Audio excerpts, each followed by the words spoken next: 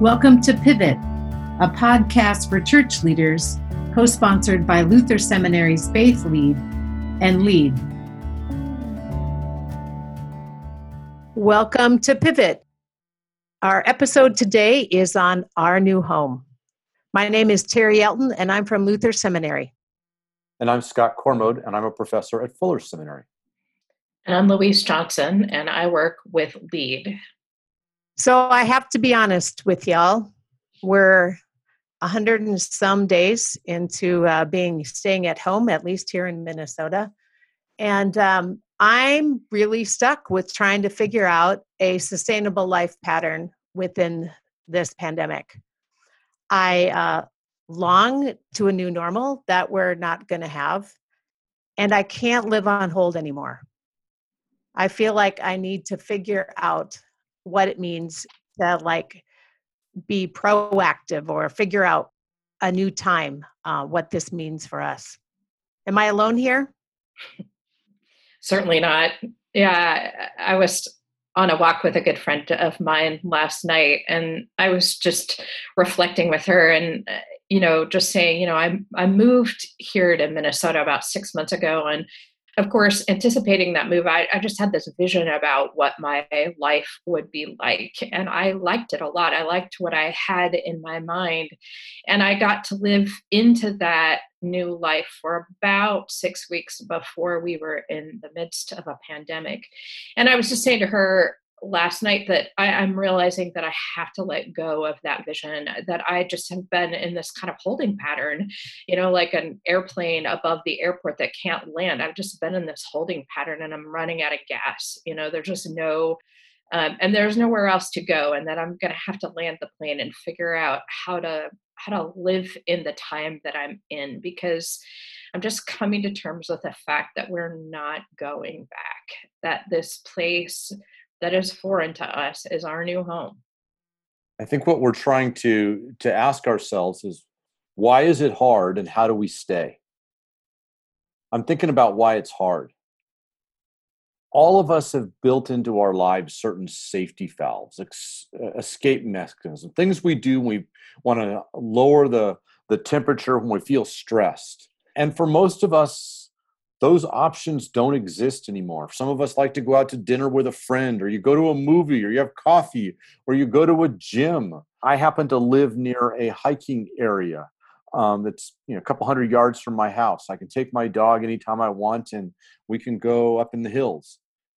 The county has fenced it all off. Even the secret little places that the neighbors know where you can go in, those are all fenced off with big, thick fence. None of this stuff that you can kind of make a show of, we'll pretend that the fence is there and then we'll sneak in around. No, this is serious. We're not going in there. Whatever it is that we want to do, we can't do. And so we're kind of locked into our homes looking for some kind of a way to escape. That's why it's hard. But Louise, I really love your question. The way you said it is, the place that is foreign to us is our new home. How do I stay in this foreign place that is my new home? Yeah, I think it's one thing when you plan a trip abroad, right? And you look forward to that. But it's another thing when you end up in a foreign place without planning for it. And in this case, right, it's come to us, this foreign place that we didn't really choose, and frankly, we can't leave. And even if we go back, right, even if there comes a time when, we're not living in quarantine and we don't have to wear masks when we go outside, and we can do things like shake hands and hug our friends, even if we do go back, enough time has passed now that it's going to be another adjustment. It's going to be another new normal of what that looks like. And so the question is, how do we make patterns that are sustainable in this new place? That's your question, Terry, right? Like, how do we begin to live here in this place and time now? And what occurs to me as I have been working with church leaders and just listening to so much of the pain and struggle is that lots of us and lots of them created patterns and practices that were designed for a short time. They were designed for 8 or 10 weeks, which back in March is about how long we thought that was the long side of how we would be in this pattern of quarantine and pandemic. And of course, we're now months and months and months into this. And it looks like we're going to spend at least the better part of a year in this kind of a pattern. And so, how do we both come to terms with the fact that, this isn't just pushing pause, but this is a new normal, and then begin to build patterns that are sustainable for us in this time? I'm amazed at how what we have are experiencing, has been experienced before by God's people. And in several places in my life, scripture verses and experiences of people in exile have been speaking to me. And there's these verses at the beginning of Jeremiah 29 that are challenging me. I haven't figured them out yet, but they're challenging me on how to make a pivot here, how to make a shift to this coming to terms that I have to make a new home. And here the prophet Jeremiah is talking to the people, and he says, the Lord of hosts says to all those in exiles who I sent, I hate that part, into exile from Jerusalem to Babylon. He says this, build homes and live in them. Plant gardens and eat what they produce. Take wives and have sons and daughters. And in the end, he said, but seek the welfare of the city where I have sent you into exile and pray to the Lord on its behalf. For in its welfare, you will find your welfare. There's something to me about leaning into a time where you build homes and you plant gardens that doesn't say you're just temporarily there. To get in community and get in relationships and to have a vision or an idea of being about the welfare of the city. These ideas are challenging me in this time around what it means to make home in this foreign place that I did not choose, but perhaps God is sending me into. One of the biblical texts that comes to mind for me is also related to exile, and it's Psalm 137. And the verse or the question that comes to mind for me is, how shall we sing the Lord's song in a strange land? And of course, in the psalm, it's a kind of taunt. The Babylonians are asking the Israelites to sing a song of praise to God because, it's a sort of like, look at your God now. And it's a sort of, they're mocking them. But the question still remains, how do we sing the Lord's song in a strange land? So much of what we do and how we understand who God is patterned for us.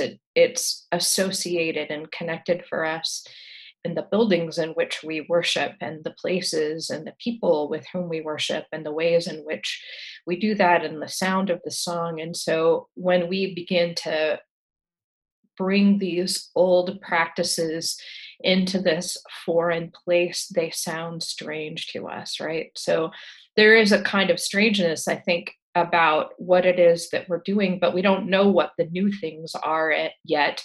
And so we keep singing the old songs in this new place, and it's a strange feeling. And yet part of our calling, as the psalmist tells us, is the importance of remembering who God is, remembering Jerusalem, thinking back to who God is and what God has done for us. So the last few weeks, I've been helping our daughter and son-in-law move into a new home, literally. And I was there again this weekend, and I was unpacking boxes once again and putting them away. And I think about the practices for me when I move into a new house. You have to find new patterns. You have to find new practices. You have to figure out what's the best place in the kitchen to put the silverware and the baking stuff and our food. And I literally had to laugh because the first round of unpacking, my mom and I just kind of put stuff in the kitchen. And now that they've been there a few weeks and have been using the kitchen, things have got moved around a bit because it didn't function best where it was. And we had no idea of where the best things that were. Like, we just put it on a shelf, you take it from there. And I think of the lessons that I've learned from unpacking a house or moving into a new house, that there's trial and error and a lot of chaos. That we unpacked and there were boxes and stuff, but we got rid of one set of that. But then it was no big deal to say, you know what, let's move the spices from this counter to this counter, or let's move the glasses up a shelf, or let's put those things away in the other room. And I think as we live more deeply into our lives, we do the basics and then we do the next layer and the next layer. And that's a normal thing as we're moving into a house.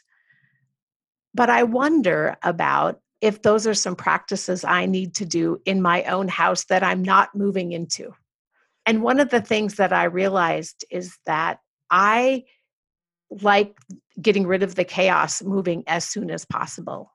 And what my daughter and son-in-law are teaching me in this time is it's okay to have some chaos. They do a little bit and then they pause. And then they unpack a little bit more and they move things around and they pause. And I know that for me, one of the lessons that I need to learn is to let go of the control that I think I have. And in moving, you don't have as much control maybe as you thought, but certainly in the midst of a pandemic, I don't have control. And the piece that has been interesting to me is not only have I been learning lessons to them as I watch them and participate with them, but I'm also doing that in South Minneapolis. And every time I drive by, I see a city trying to think anew about what it means to be for all people. I see signs on lawns. I see neighbors talking to neighbors. I see businesses being rebuilt. And I'm reminded that it's not just my kid's house that's being put together again. It's a community, and that I have a part. And so I'm intrigued by what does it mean to live into a new home for the welfare of the city. What I keep thinking about is how do we live for today and for tomorrow when neither is just like the past? We are so used to today being a bit like yesterday, and we're used to anticipating that tomorrow will be mostly like today. We're not used to inventing our way into the future. It's like we're hikers and we're used to hiking on the same kinds of trails, but now those trails are closed off to us. And now we're hiking in areas that don't have well-developed trails. We have to kind of picking our way through the bushes. And it's so exhausting. Part of the way we go through life is by having well-established patterns. We use our brains to figure out only the things that are new to us, and our brains don't have to work very hard. I think about bringing home groceries. I don't have to decide where to put them. I know that the cereal boxes go where the cereal boxes go. And here you're trying to put out, spices, and they don't go there. Let's put them there. It's so exhausting. There are too many things that we have to decide. And to top it all off, we're locked into our homes and we're encountering so many new things. I mean, our homes are supposed to be familiar to us, but they're this place now where we're having to encounter new things. I keep thinking about how at the end of the day, I feel so exhausted, and I say to myself, I didn't do anything today. I didn't go anywhere, except for every decision I had to make felt like something new. As we go forward, we just have to recognize how exhausting it really is. Yeah, I was talking with a friend the other day about this very thing, Scott, and what he said was, it's not the things that we're working on, it's the things that are working on us that are making us so tired. And I thought, yeah, there's a lot of wisdom in that. And as I've been thinking about that, right, it takes me back to Psalm 137 and just this kind of, I think, dual calling, both to recognize that we're in a new place and the strangeness of that, and to grieve the loss of the old. But part of it is, how do we get to know God again in this new place? And I think part of that means, how do we get to know God again apart from the kind of cultural patterns that we've always known, from the places we've always known, the people with whom we've always known God? And so I think there is embedded in that certainly a fair amount of grief and loss, but it also occurs to me there's an extraordinary opportunity embedded in that as well. I think about what it might mean to get to know God in relationship to sisters and brothers of other socioeconomic and racial backgrounds that might help me get to know who God is in a new way. There's all kinds of space and doors that have been opened up, but are we willing to do that? Are we willing to accept this new reality of the unknown and remember and get to know who God is again in this new home? So we've talked so far about two pivots. The first pivot is come to terms with the fact that we are not going back anytime soon.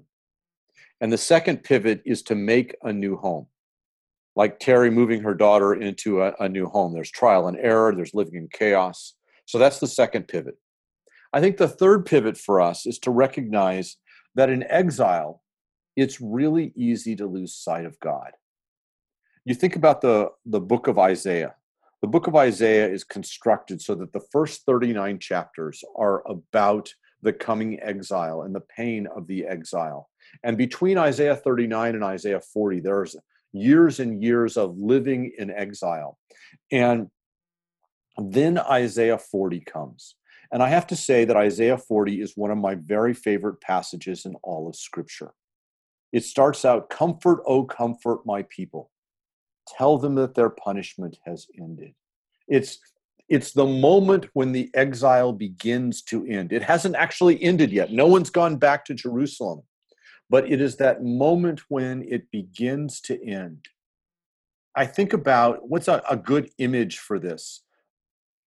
If you've ever seen a bad pirate movie or any kind of movie from the 1950s where the people are lost at sea and they're kind of becalmed, and there's there's the pirate ship or the people that are in this clipper ship, and they're kind of all wandering, lolling about, and they're running out of water, and there's one lone guy up in the crow's nest hoping to, and then all of a sudden he yells out, "Land ho!" In other words, I can finally see the land. That's the moment of Isaiah 40. The people are not yet rescued, but they know it's going to be okay. Or I think about, when I was growing up, my mom used to love to watch on Saturdays old cowboy and Indian movies. And so many of them had the same kind of scene where these people are being attacked, and there's the covered wagons, they've turned them over and they've put them into a circle, and they're shooting, and they've gotten to the point where they look and they realize they're almost out of bullets, and they're wondering what's going to happen. And then all of a sudden in the distance you hear the cavalry. You don't even see them. You just hear the bugle in the distance, and everything's going to be okay. That's Isaiah 40. Nothing's happened yet, but suddenly God has spoken. And Old Testament scholars tell us that if you read the Hebrew carefully, you recognize that the chapter of Isaiah 40 is constructed in what they call a chiastic structure. It's got all the words point to one phrase that's at the middle of it. And the phrase at the middle of it is, in our translation, just says simply, "Behold your God." It's like, what does that mean? Well, what it means is like land ho. It means, look, there's God. And for those of us who live normal lives, we just like, well, okay, there's God. So what? But for somebody who's been wondering for 70 years, has God abandoned us?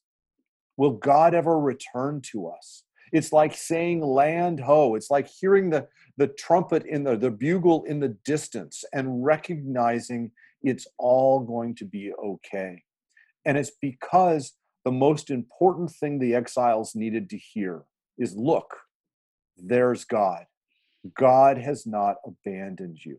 And I think that in the midst of our pivoting, in the midst of our making a new home in this place, we can begin to wonder, what does it look like to see God? I mean, because we're used to seeing God at church. We don't get to go to church. We're used to seeing God with our friends. We don't get to see our friends. There's all these ways in which we're used to seeing God, and they've been taken away from us.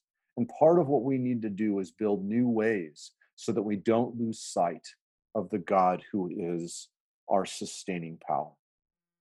That's interesting, Scott. Just this morning, as I was out for my run, I was remembering a colleague of mine just moved into a new house and did a house blessing.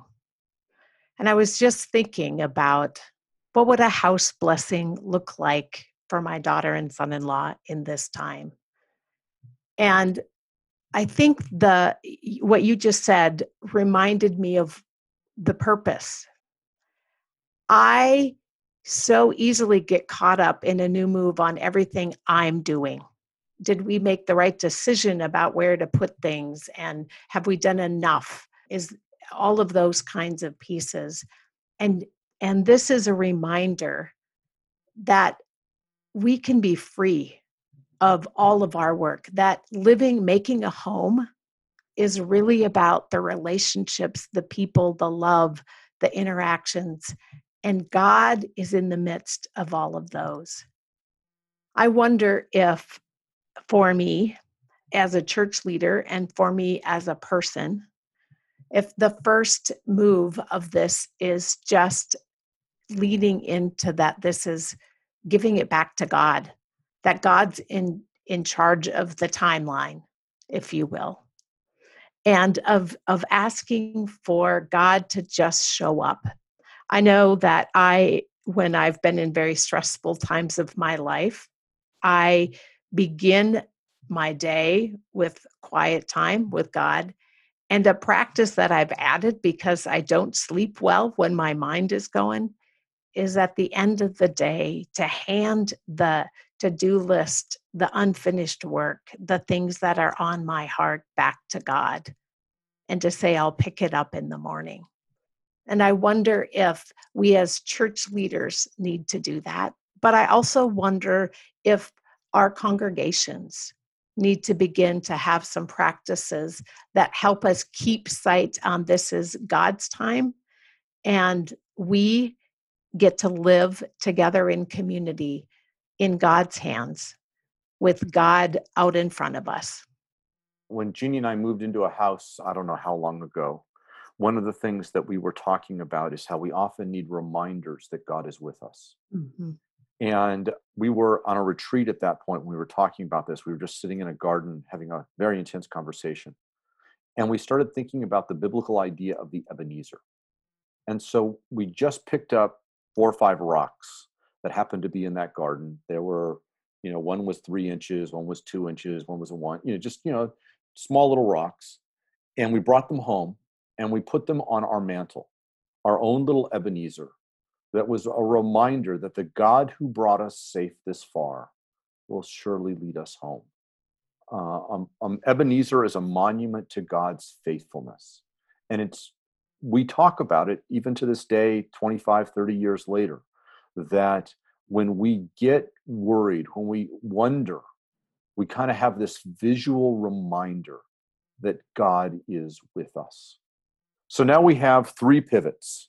We have the pivot of the fact that we have to recognize we're not going back anytime soon. The pivot of saying we need to make a new home. And the pivot that says that we need reminders that God is with us. That leads us to think about where we're going next. Next week, we're going to talk about what does it mean to live well in a land that does not allow for planning. We've never been there before. What does it look like?